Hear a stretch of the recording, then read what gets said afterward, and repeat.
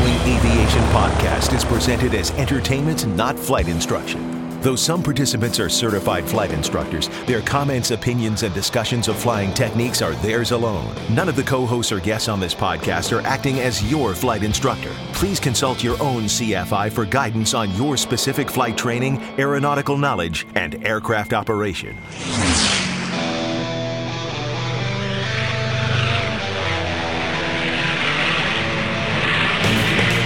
This is the Stuck Mike Avcast, an aviation podcast about learning to fly, living to fly, and loving to fly. Episode 140, aviation podcast pioneer Kent Shook.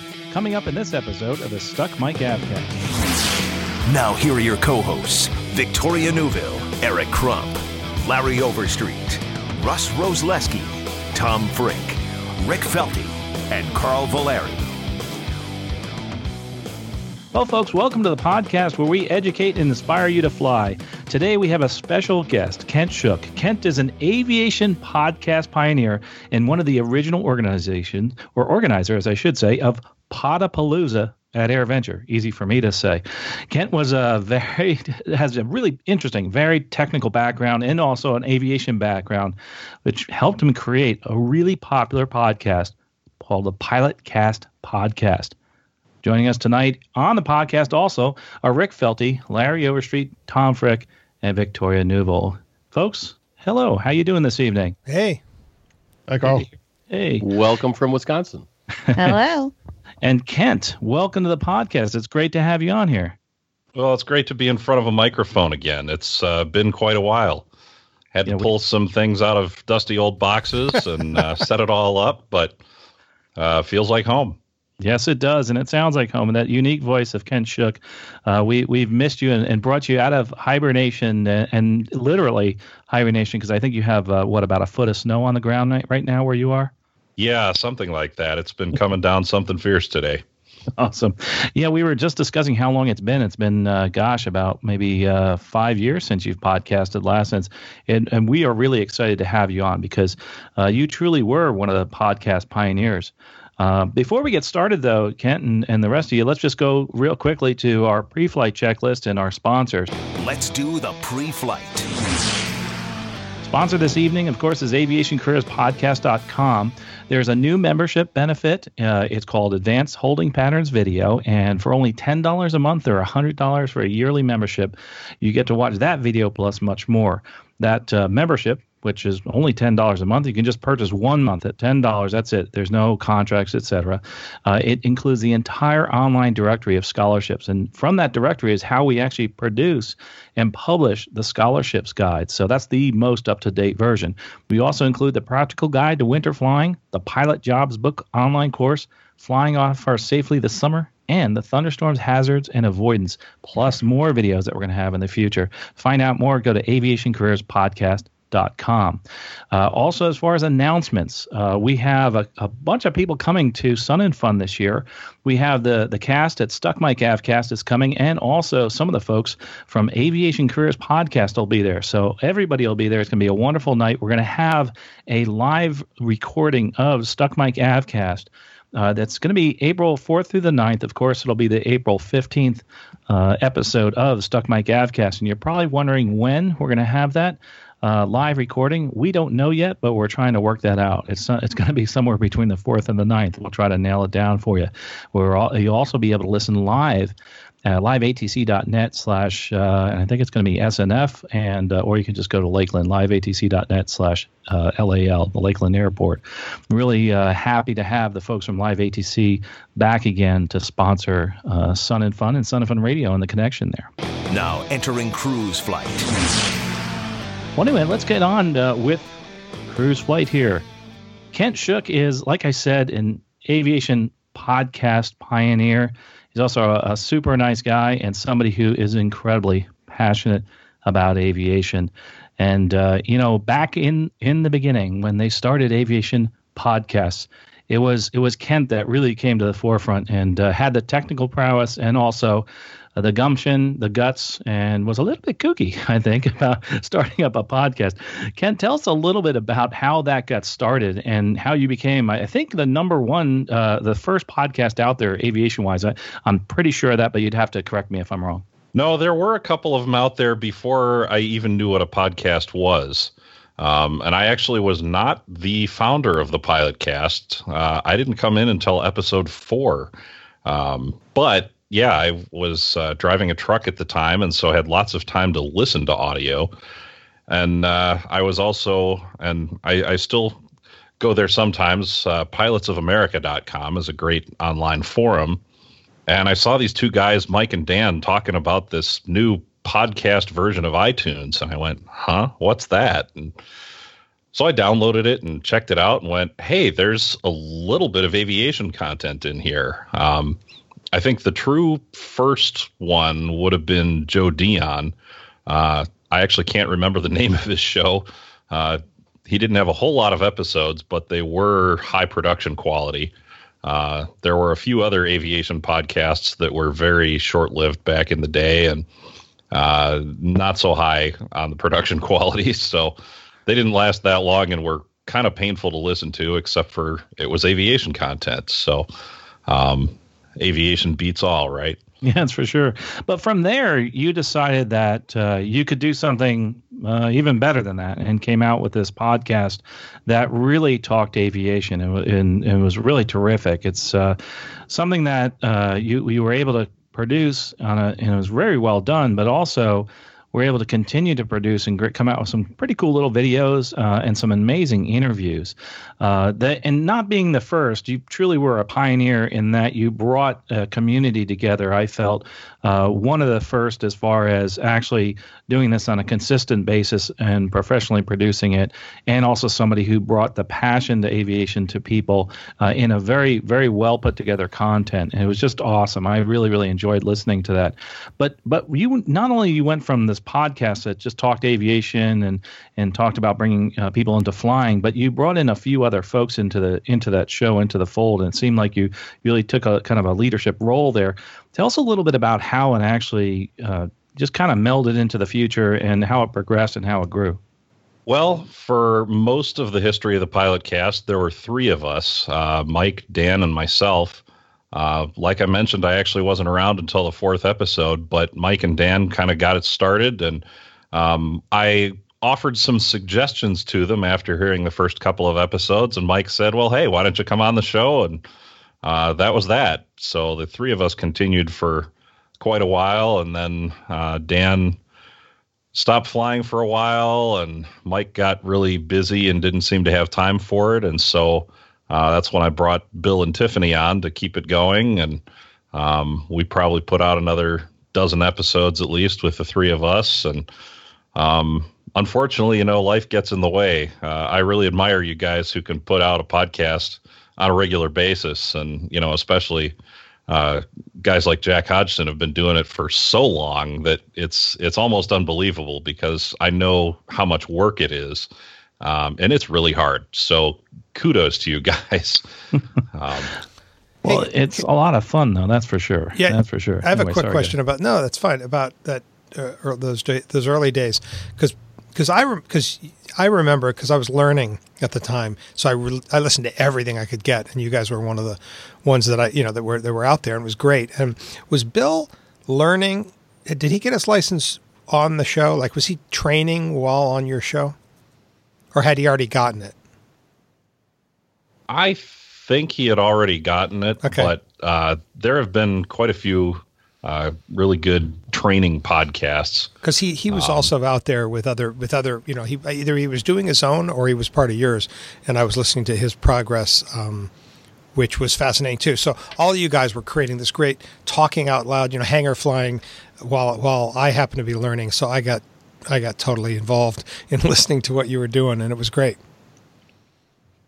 And I think that there's a lot of value in listening to people who are new pilots, because if you've been flying for 20,000 hours, well, maybe you don't remember what it was like to have trouble landing a 172 and that sort of thing. So there have been a lot of really great shows that were just beginners. And so, hey, if there's any more beginners out there, you should give this a try. I actually got a lot of value out of talking with other people who were also learning to fly when I was learning to fly myself and preparing to learn to fly. And that's really what I credit with being able to get my private in 42 hours was just learning from all the questions and mistakes and all that sort of stuff from other people. So listening to all these podcasts was really instrumental. And I've heard that from other people that were learning, et cetera. I came into podcasting after I had my ratings and everything, but I think that's great. And it's a wonderful service that you guys did. And all the podcasters, like you said, with Jack and all, and as far as podcasting just in general, helps people quite a bit. There's guys like, as a matter of fact, if you remember, what's called the new Pilot Podlog, with Robert Sigliano. That was one of the ones about learning how to fly. And I just had dinner with Robert down in D.C. Not long ago. So these are years later that he's no longer podcasting, but it was really cool. And I think there was another one out there. Larry, there's another one that was new for new pilots. What was the name of that again? Well, in the Pattern podcast, for example, they started out all as, I think, student pilots, and in the process got the ratings, and then some of them moved on and got instrument ratings, and they still, drop an episode now and then. Yeah, that's Come on, guys. That'd be cool to see another one, that's for sure. Of course, there was Will Hawkins with the I'll slaughter the name of his show because it was kind of awkward to say. I think, what was it? That's okay. The Student Pilot Flight Podlog, I think, something like that. That's the one I was just thinking of. Yeah, and he was great because he was actually going through his training and had some rough spots there and talked about them. I really give him a lot of credit because I remember listening to that, just intently because here is someone going through it. Do you guys recall that? And maybe not. Yeah. And you know what? Will's a great guy, and I love talking to him any chance I can get. So absolutely. Yeah. So, Kent, when you guys got started with this podcast, you actually, and I talk about you being a pioneer, and this is one of the reasons I feel you are very instrumental in this whole podcast movement, because you joined the podcast, I think it was right before or right after Podapalooza. So kind of put a little clarification on that as far as when you joined. And also, there's some people maybe on the podcast that don't know what Podapalooza is. So explain when you actually came in and what a Podapalooza is. Well, the first episode of the Pilotcast was recorded at Oshkosh, and the first Podapalooza was the following year. So we would have had quite a few episodes out by the time we first did that. I don't think we even called it Podapalooza the first year because there weren't a whole lot of aviation podcasts out there yet. But I believe it was just the three of us from the Pilotcast and Jason Miller from the Finer Points, which is, of course, another really great podcast. So it was just the four of us that first time, and we hadn't really planned anything in advance, but that was the first year I was at Oshkosh the whole week. And so I saw the forums and I went, I wonder if we can get one of those and do something.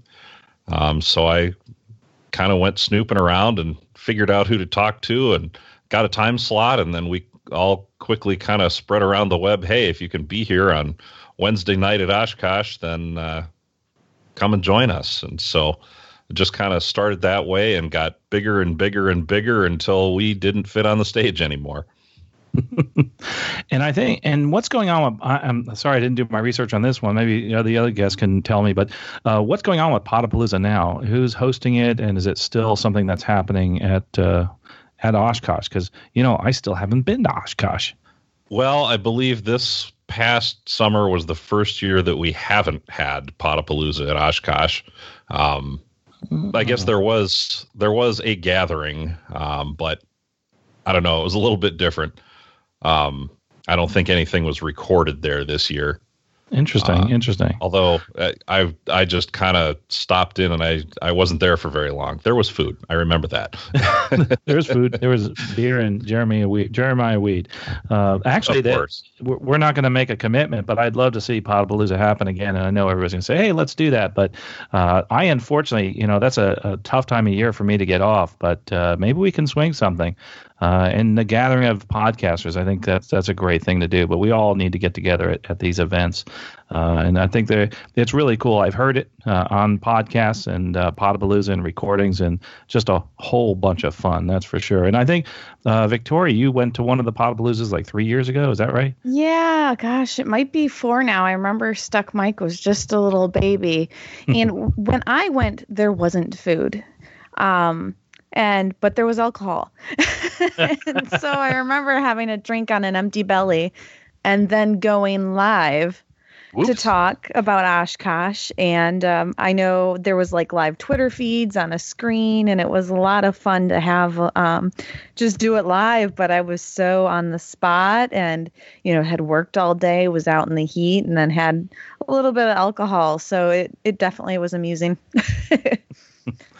Yeah, as a matter of fact, we were just getting started. That was when Len had just started up Stuck Mike AvCast, and as a matter of fact, I don't know if anybody knows this, our birthday's coming up in May. May 9th is actually the birthday of Stuck Mike AvCast, coming up on, what is it now? 5, 6 years? 6 years. 6. So let's see, 11. I think was it? Did we start in 11? Yeah. I think that was it. It's so funny. You start going down this road with a podcast, and months turn into years, and they just go by so quickly.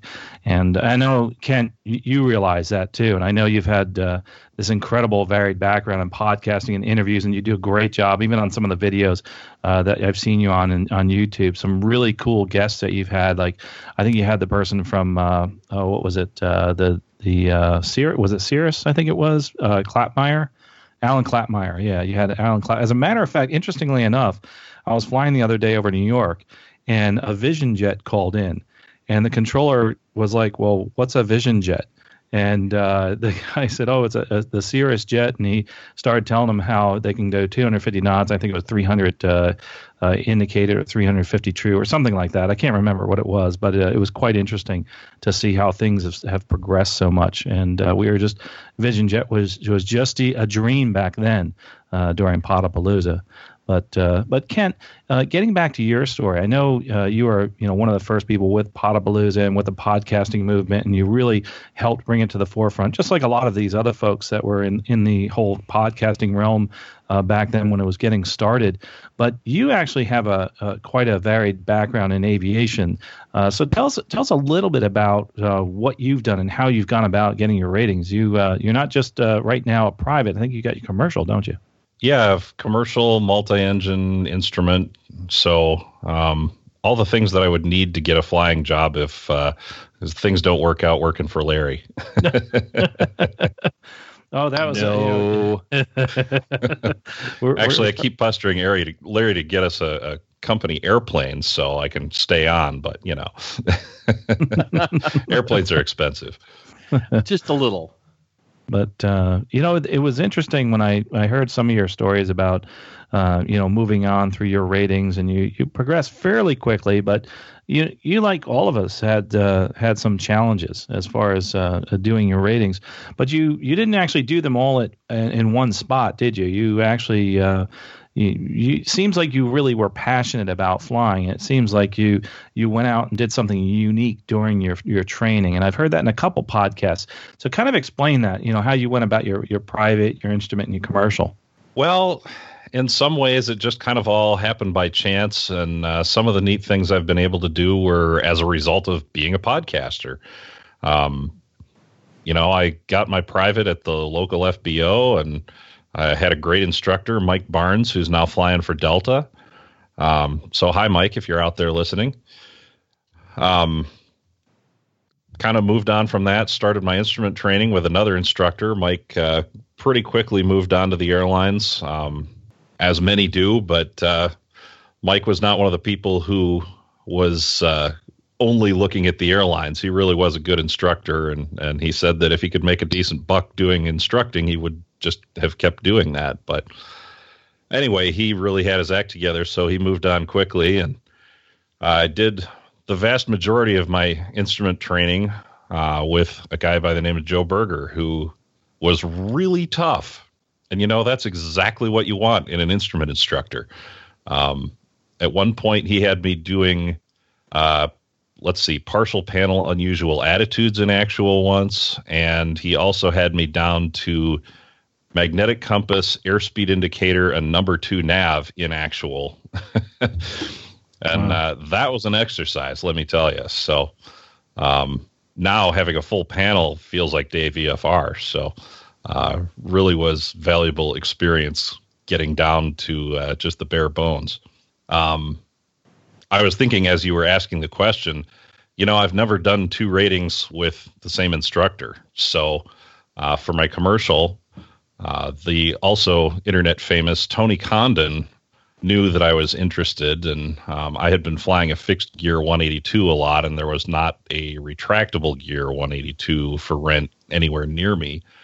But Tony was instructing in one pretty frequently out in Ames, Iowa, and he just called me up one day and said, "Kent, I'm not doing anything this weekend. Come on out here. Let's finish your commercial up." So that's exactly what I did. Hopped out in my car and drove out to Ames and used the 182 RG out there and got my commercial knocked out in one weekend. And then about a month later, I went to Traverse Air in Michigan and did my commercial multi-engine add-on in a 150-horse Apache. So that's it for the ratings. That's pretty cool. I mean, at least you got this varied background in your ratings. I kind of followed the same route. I went from one place to the next and did multiple states with ratings. And going back to something you said, it tripped something in my mind.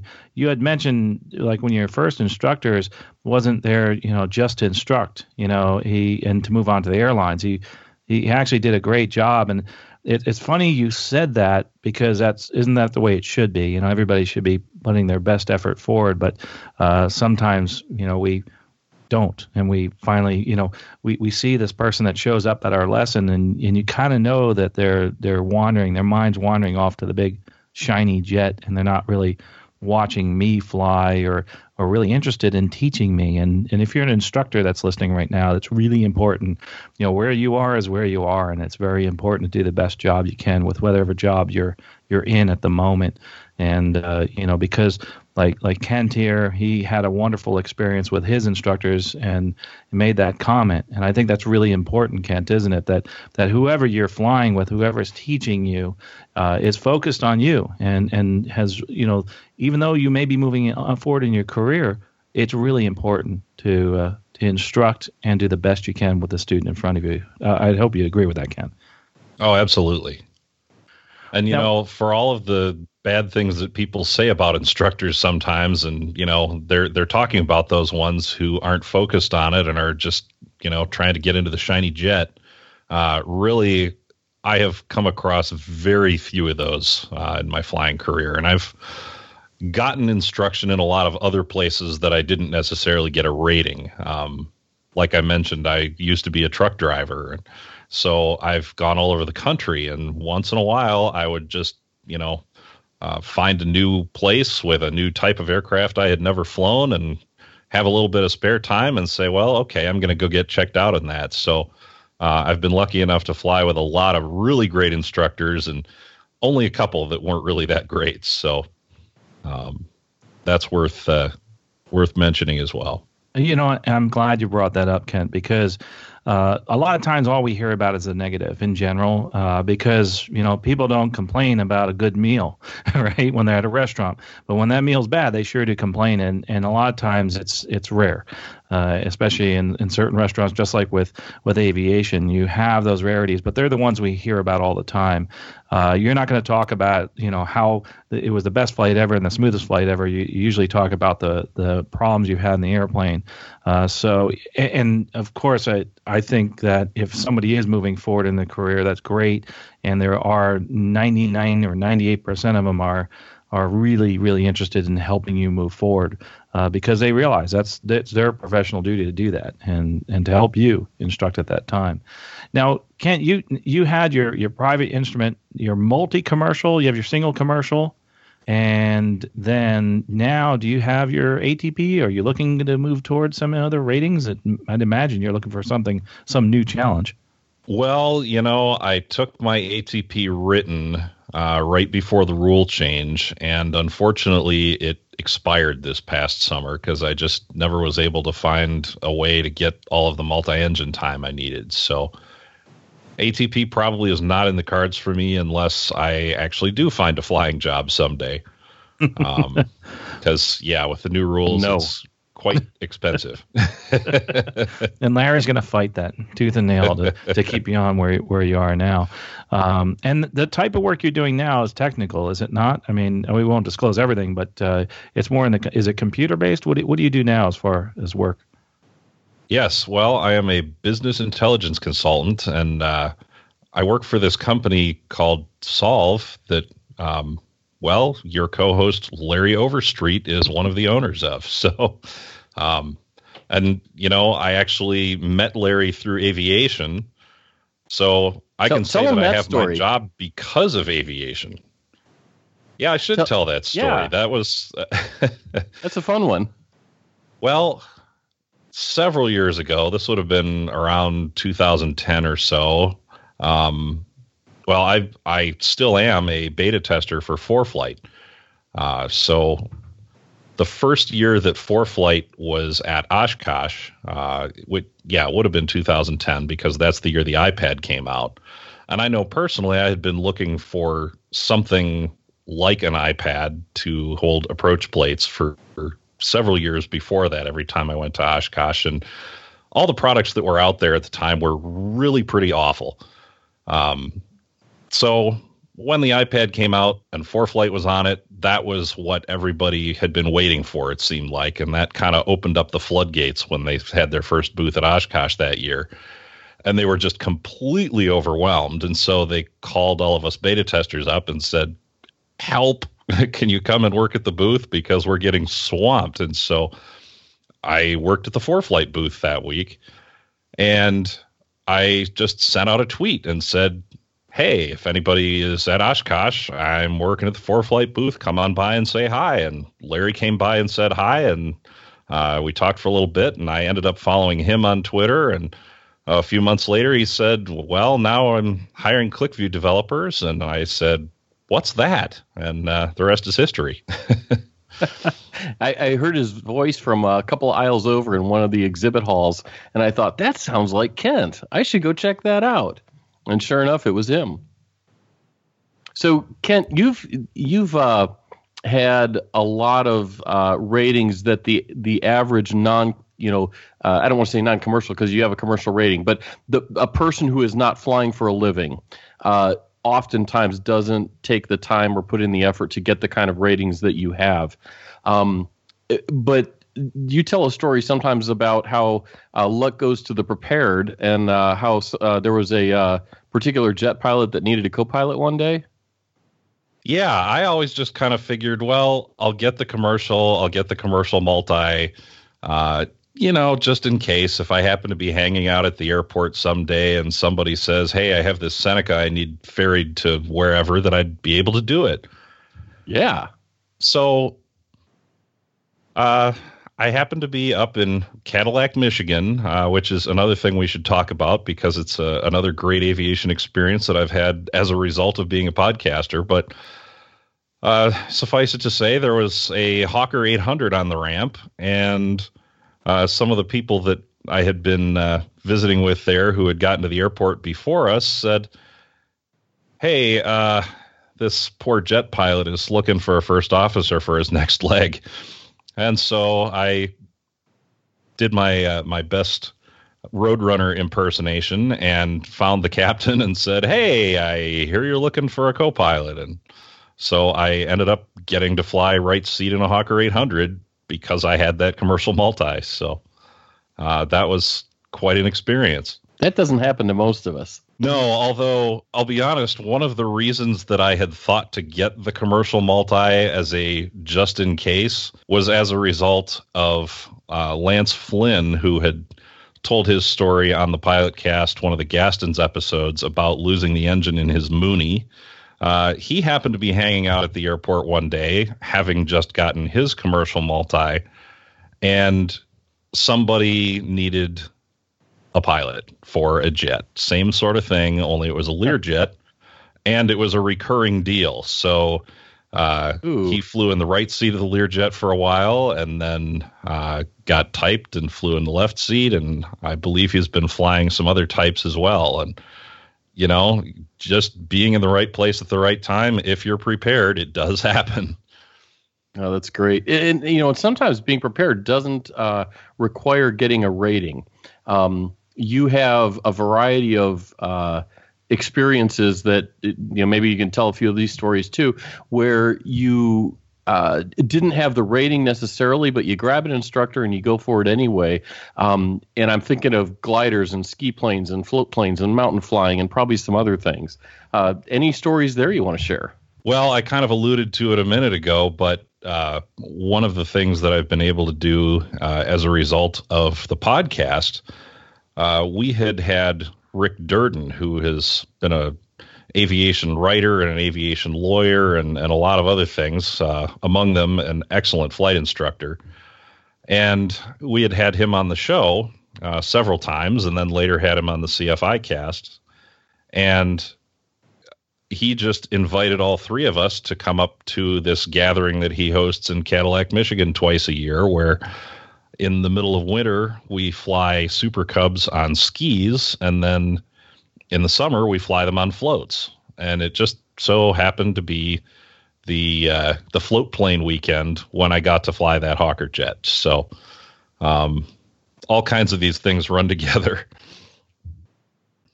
But flying airplanes on skis and floats, and, well, of course, any other way you can fly them is always fun. But for those of you who may not be familiar with Rick, he writes a really good column on AvWeb, and he's also written a couple of books called The Thinking Pilot's Flight Manual, or How to Survive Flying Little Airplanes and Have a Ball Doing It.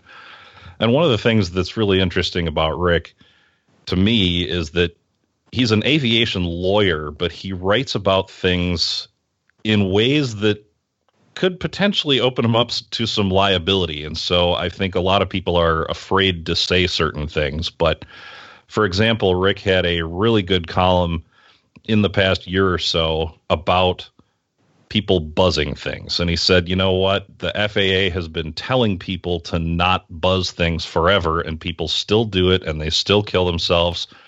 So he wrote an article talking about what you're going to actually run into if you do buzz things. You know, the power lines you're not going to see, you know, the maneuvers that you might do that might not work so well at low altitudes and high speeds and that sort of thing. And so it's really refreshing to see him write about things like that and tackle some of those kind of taboo subjects that nobody else will. And so I really, really like reading his writing because there's just so much thought and experience that goes into it, and he does a great job. So highly recommend that you check that out. You bet. You bet. Now, I also remember you have a tailwheel endorsement, correct? I do. And, you know, that was something I got to via a very circuitous route. I had flown tailwheel airplanes with a number of different people who were flight instructors or pilots who were just being generous and allowing me to fly along with them. I think by the time I got my tailwheel endorsement, I had logged time in probably 10 or a dozen different types of tailwheel aircraft, everything from the Cub to an Extra. And I finally ended up getting the endorsement at a Citabria, but I've done that sort of thing quite a bit, actually. I think you have a little bit of P-51 time too, but yes. Really? Yeah, there's probably a story there. But before you do that, There's the time, Kent, you filled my lap full of pumpkins in a Citabria, I believe it was, and made me throw them out at people. Yes. So I was a member for a period of time at a great little flying club called the Greencastle Aero Club. And this is just south of Cedar Rapids, Iowa. And they have their own airport. Really cool little place. And it's got to be some of the cheapest flying around anywhere.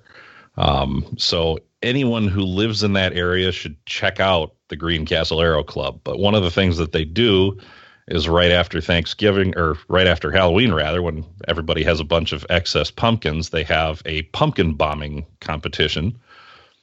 And so Larry and I and Peter Von Treschow, we all flew out to Greencastle in the Diamond Star, and then we hopped in just Larry and I hopped in the Citabria. And yeah, we threw some pumpkins out the window and missed by a mile, but it was a lot of fun. He told me when to let go. Yeah, the safest place to stand in a pumpkin bombing competition is on the target. I don't think anybody hit it the whole day. I don't think anybody got within 100 feet. Well, speaking of bombing, how about you just mentioned a P-51? Did you flew a Mustang? I did. How did you get to do that? That sounds like a cool story. Tell us that real quickly. Well, how did you get to do that? As with everything else in aviation, I dropped a big pile of money. Ain't that but true? Yeah, CAF is Commemorative Air Force, of course, is the group that has pretty much all the warbirds that you can do this in. And of course, I think most of us are familiar with aluminum overcast, the B-17, and some of the other aircraft. Of course, aluminum overcast is owned by EAA, but offers rides at Oshkosh. There are some other CAF planes that'll come to Oshkosh each year. And of course, they tour around the country. And so no matter where you are, you can probably get a ride in some kind of cool old warbird at some point. But this was the Red Nose P-51, which is owned by the Dixie wing of the CAF. And they were in Oshkosh, and they are actually giving rides out of Fond du Lac. So I dropped my big pile of money, and I had rented 3 GoPros. So I do have some video footage of this that'll make its way onto the internet at some point. And man, what a cool airplane. It's actually one of the very rare dual control P-51s. So it wasn't just a ride. I actually got to fly it some. And that thing flew like a dream. Just beautifully harmonized controls. You ask the airplane what you want it to do, and it just does it. Didn't seem to have any bad habits at all, beyond, of course, the things that you would expect from a single engine airplane with a giant engine on it, giant prop, and lots of torque. Once you got it in the air, it was just amazing. Well, cool. That's one of the bonuses to being a member of a Commemorative Air Force, and also getting out there and doing those rides. You can actually pay for a ride, and it helps keep that living history alive. And we all become stewards of those aircraft when we go out there and plunk our money down and go fly those. I think that's really cool.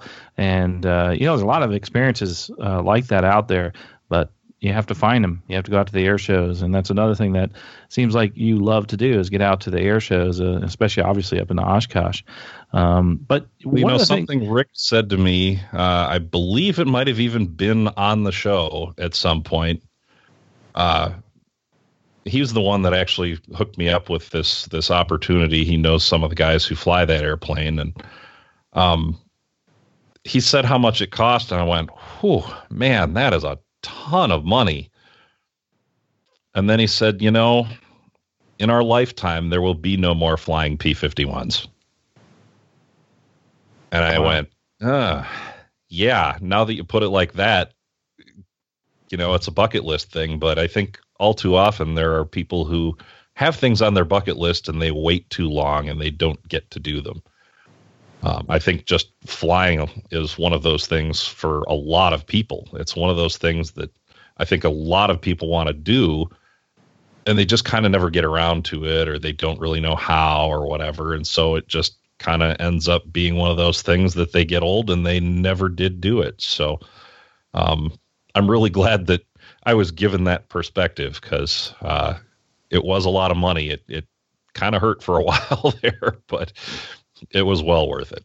You know, a lot of people say that they really would love to put that item, check that off on their bucket list of flying, but it tends to be too expensive. And one of the ways to stave off those costs are actually, I feel, one of the best ways, and I'd like to hear what you think, is to join a club, join a flying club. And you don't actually, in many clubs, have to actually be a pilot. Some accept student pilots, some accept associate members, etc. But I think that to get that off your bucket list, just go out and hang out and find out if there is a flying club. Now, speaking of flying clubs, and I knew you were a member of a flying club, but I think you're a little bit, as I found out today, that you're a little more involved in just going out and flying. So, first of all, as far as flying clubs are concerned, I feel they're a great way to save money and to have this incredible camaraderie with other people, like-minded people that are into aviation. I'd like to what your feelings are as far as flying clubs and why people should consider it. If you're listening and you're not flying it, why you should consider a flying club. Well, to everything you just said, I would say absolutely. I think a lot of people, they will rent to get their private, and then they kind of don't know what to do, because you want to maybe take an airplane somewhere for a weekend, but there's lessons scheduled in it and you can't. And, availability becomes a big problem. And at a lot of FBOs, you have to spend a certain number of hours flying each day that you have the airplane, or they just charge you for them anyway. So I think a lot of people really quickly discover that renting is not necessarily the greatest way to be able to keep going with your flying career and to travel and to get some of those other benefits out of GA. So I think flying clubs are an awesome next step for everybody. Even if you're going to own an airplane someday, a flying club is a great next step once you've got your private and you're kind of done with the renting scene. There are a lot of flying clubs out there that offer similar airplanes that are just maybe cheaper on an hourly basis. So like you mentioned, some flying clubs will allow you to train in their airplanes. Others will just offer you the opportunity of being able to have an airplane that's a little more available to go on trips, maybe airplanes that are a little faster or otherwise aren't available for rent. And it's just a great way to kind of transition into ownership if you're going to own an airplane someday. If you don't have the money to own an airplane someday, or you don't think you will, then a flying club is a great final stop as well. So, I think flying clubs are great. So how does someone find a flying club? And also, say you don't fly yet, is there any opportunity for them to join? I know, tell us a little bit about your flying club that you're involved with. As a matter of fact, we put this out on Twitter and just got this in right now. And a shout out to Dan Coyne, I think is how you say his name, who's involved, I think, in the Capital City Flyers. Says hi, and he obviously this is the club that you're involved with, and was mentioning that you're actually the president of this flying club. So that must entail quite a bit of work. But to go back to my question, what do you do? I mean, how do you get people involved in a flying club? Well, I would say if you're a person who's interested in a flying club, that there's a few different things you can do. AOPA, of course, has the Flying Club Network. I don't think that they're necessarily putting as many resources into that as they used to, which is kind of unfortunate, but it does exist, and I believe they have a way to search for flying clubs there. You can use Google. We've had some people who just found us on Google. They were looking for a particular type of aircraft that we have, or they just Googled for Flying Clubs Madison or something like that, and our website came up. There are also plenty of groups that are maybe not big enough that they have a website, or that they go out looking for new members. Some of them are just small ownership groups with 3 or 4 people who own an airplane. So just going to your local airport and asking around and, looking for some signs on the bulletin board and that sort of thing is also something that everybody should do, especially if you can't find something using one of those other methods. The other thing, in all fairness to ALPA, I think I found it here. They do have that flying club resource still. I guess they put it into their community folders. And they still have that online directory, and I think that's part of that Go Fly thing that they're doing, the You Can Fly type of thing, because I know, who was it? Jamie Beckett was involved in helping people learn how to put together a club and how to start a flying club. And we've also seen them in Arcadia actually start up a flying club right in Arcadia, Florida. So they're still around, but they moved that directory to a different place. Which, as a matter of fact, what I'll do is I'll put a link in the show notes as to where they can find that directories to help people out. But I personally, I really think clubs are awesome. I mean, they are one way. You can get into, and one way you can actually have a wonderful experience with a lot of other people socially, but also go out there and fly. And sure beats the golf course. I'm going to get a lot of hate mail for that one. But I really think that one of the ways that we can really reach out to more people is through those clubs. Now, Kent, you're actually the president of the club. So that entails just about everything. You have to schedule aircraft, I guess, and make sure the maintenance is done, et cetera. So what tell us a little bit about that experience and the challenges there. Well, I'm really lucky to have a great board of directors to work with. You mentioned Dan Coyne before. Dan is our treasurer, and he does a phenomenal job. And so he handles the monthly billing and everything related to money, so I don't have to worry about that. We also have a maintenance officer on our board who handles scheduling all of the maintenance and taking care of squawks and that sort of stuff. In fact, I mentioned him already, Peter von Treschow. He's another glider pilot who's in Larry's Glider Club as well. So yeah, there are lots of kinds of flying clubs. Not all of them require engines. That's right. I'm glad you chimed in on that, because there's many different clubs that you can join and different organizations that may not even have airplanes, but will get you hooked up with people that fly, and different aviation organizations out there, Commemorative Air Force, et cetera. It's really an incredible community, this flying community, that's for sure. Kent, we're kind of getting towards the end here, close to the end of the show. There is something I want to ask you, though, as far as, with your podcasting. Let's just talk about that. Can you just look back and think about the most memorable experience as a podcaster? Maybe the thing that you were able to do that you never would have been able to do, or maybe a person that you met that you never would have been able to meet if it wasn't for this podcasting and this new medium that we have now that has become actually the norm in our lives. Tell us a little bit about that. Think about that. What was something or some person that you got to meet, something that would never have happened without podcasting? Well, I have met so many great people through both aviation and podcasting. And I don't think I can pick one out as being the best ever, because there are just so many.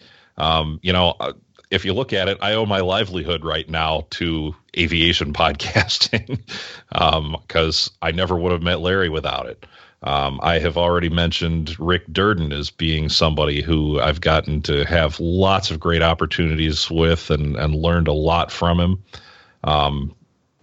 There are just so many of those things that I don't know that I can pick out just one.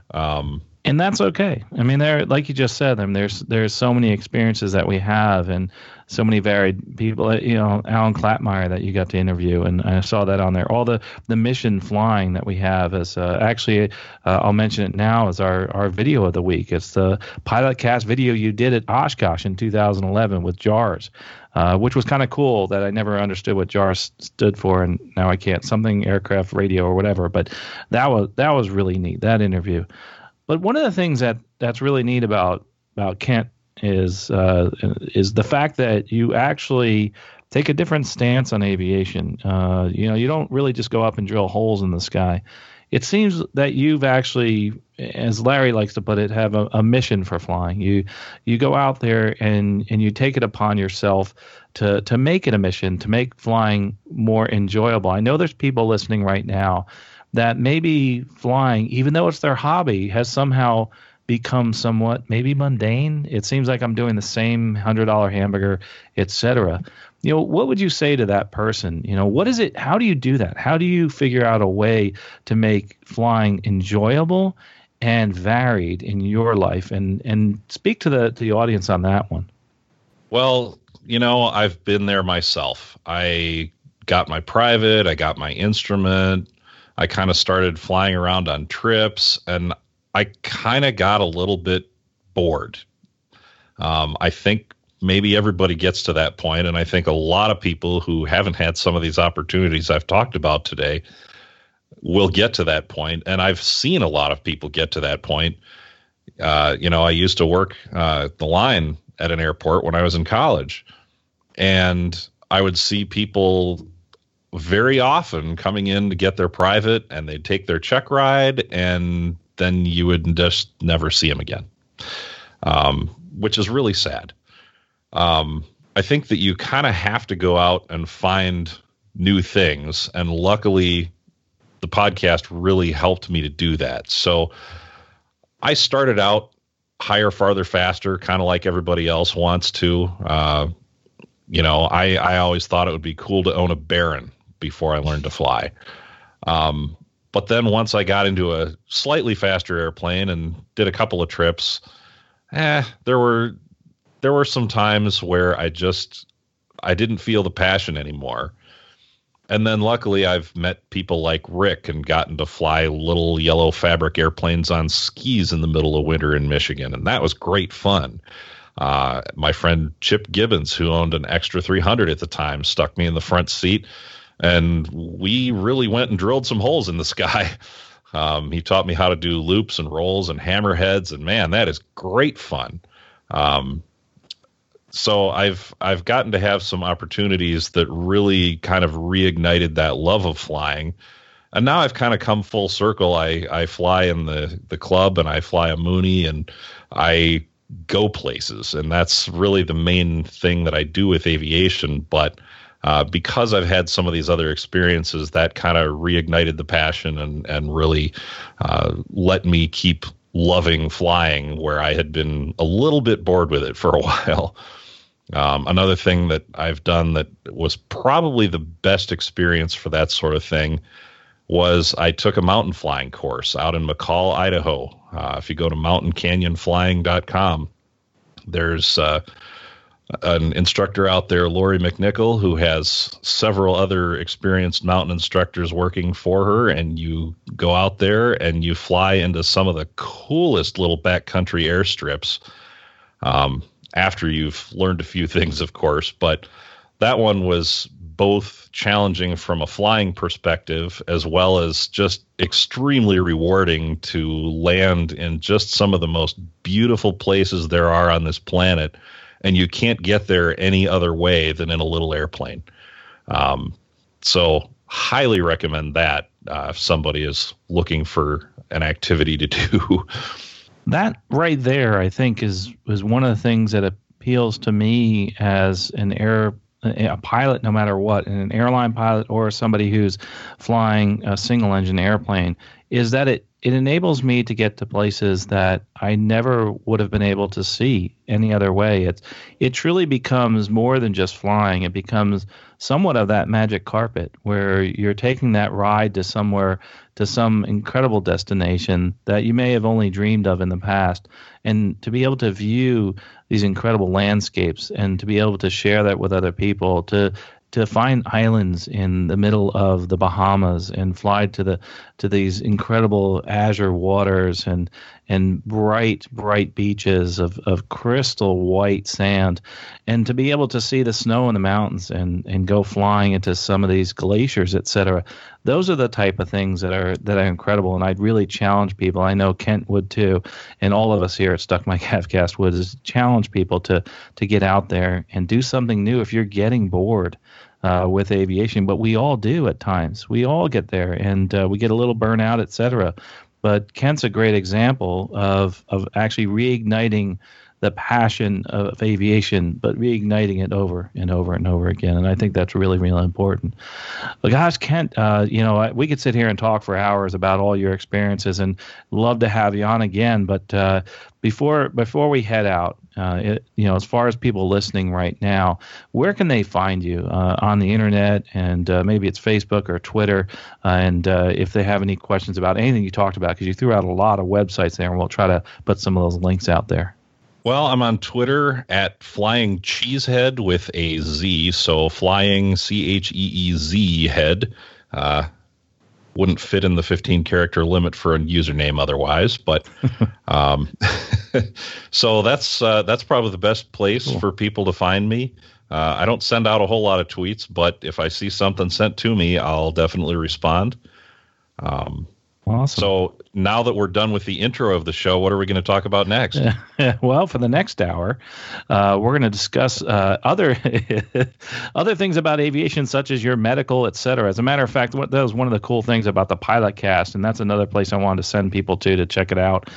Some of the old episodes, there's some really cool information in there, and some, an AME you had on the show. I can't remember his name at this point, but he was really Dr. cool to have. Bruce Chen. He's one of the best. People come from all over the country because he just really knows the process of getting those more difficult medicals through. And boy, I hope when I need help from somebody like that there's still someone like him around. And of course, you can find him, I think, at aeromedicaldoc.com. Awesome. Another link we'll have to put in the show notes.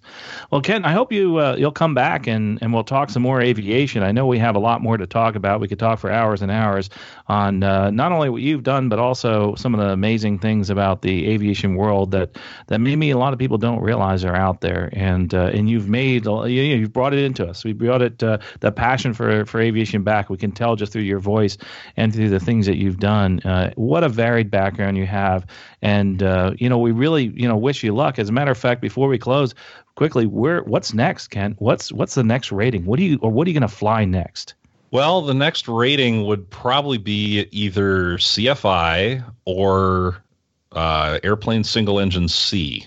Not sure yet. I think the single engine C would be a little easier, require less of a time commitment to get it, but definitely both things that I've been talking about for a while. So that's probably the next rating. As far as the next airplane, boy, I don't know. I've kind of always liked the Globe Swift, but I don't think you can rent those anywhere. But if Larry gives me a huge raise and I can buy another airplane, then that's probably the next thing that I would go out and get for myself. Only if you give me a ride. Oh, absolutely. It's a deal.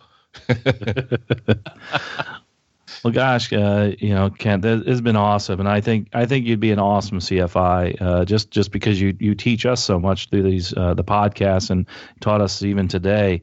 And it's been wonderful having you on, and also from the rest of us, from all the co-hosts here at the Stuck Mic Avcast, it's just been a pleasure having Kent Shook, one of the aviation podcast pioneers. I know there's others out there, but Kent, you did definitely take it to another level, along with your other co-hosts, and we really appreciate that. It kept the passion going in with many of us here at the Stuck Mic Avcast, and it's been so wonderful having you on.